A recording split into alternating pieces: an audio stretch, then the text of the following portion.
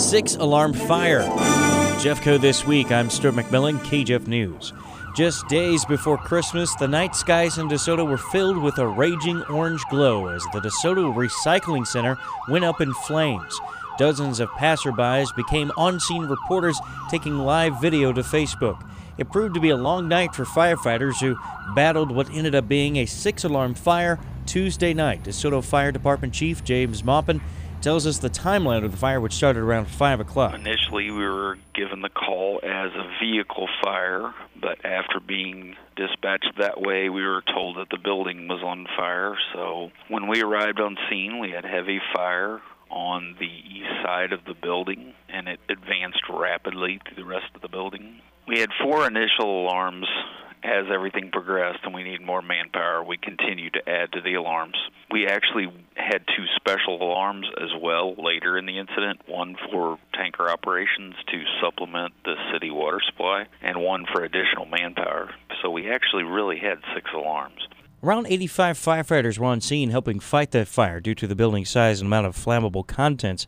The blaze was contained in about 2.5 hours, with fire crews remaining on the scene for a total of 7 hours. There was one employee who lived at the plant inside the building at the time of the fire. He was able to make it out safely. No injuries were reported on the scene. Cause of the fire unknown, and the Missouri State Fire Marshal's Office is investigating. Essentially, all fire agencies in Jefferson County responded to the 6-alarm. Agencies from surrounding Washington and St. Francis counties were on scene as well. A couple of days earlier, fire crews responded to Quality Inn in Festus for a first-alarm fire.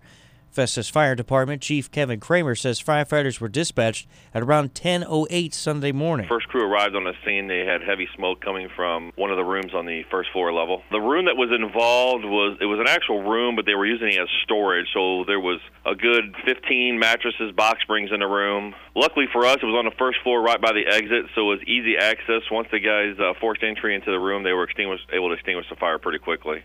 The cause of the fire is still under investigation, but does not appear to be suspicious. An Imperial man was taken into custody after robbing the Dollar General store outside of Arnold. 31-year-old Alexander Wheelyhan used a BB gun in the incident. He was arrested on Monday night. Then Tuesday, a shooting happened near 141 in Gravois Bluffs in Fenton. Police say 20-year-old Kenneth Dotson Jr. pulled out a gun and shot one of the other 5 people inside an SUV while it was on the road. The victim was hospitalized with life-threatening injuries. Dotson, charged with first-degree assault and armed criminal action, is being held with a $125,000 cash-only bond. The mask keeps marching on in Jefferson County as Health Department Director Kelly Vollmer and County Executive Dennis Gannon signed to extend the current mask order into January. Gannon says there were no further restrictions added to the order. The only changes are the dates. You cannot get them to comply with some things already. Why do you make more things that they can't do?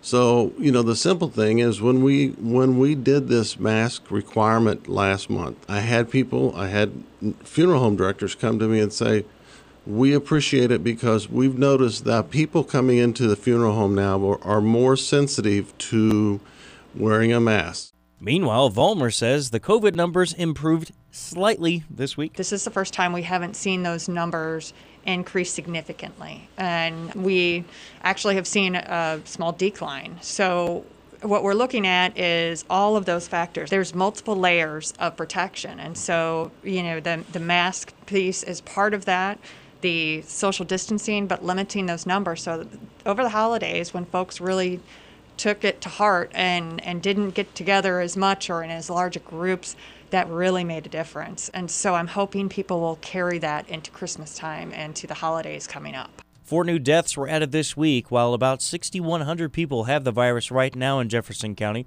That's nearly 16,000 cases since March. In related news, the health department has officially been approved by the state to be vaccinators for COVID-19. With that in mind, they will be hopeful to get the first shipment of the Moderna vaccine in the following weeks.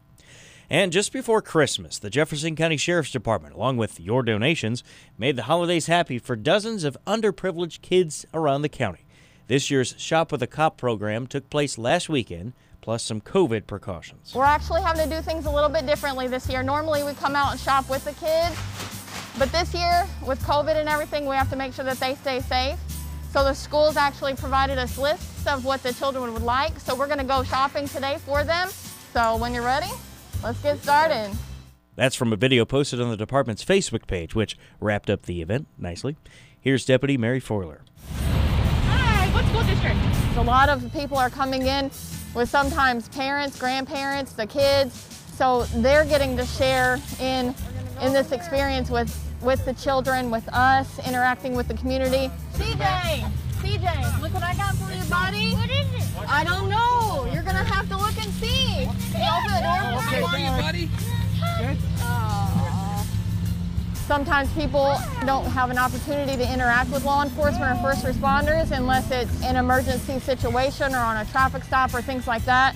It gives us a chance to really show more of a personality, show ourselves, give some fist bumps, high fives, and let them know that we're here for them.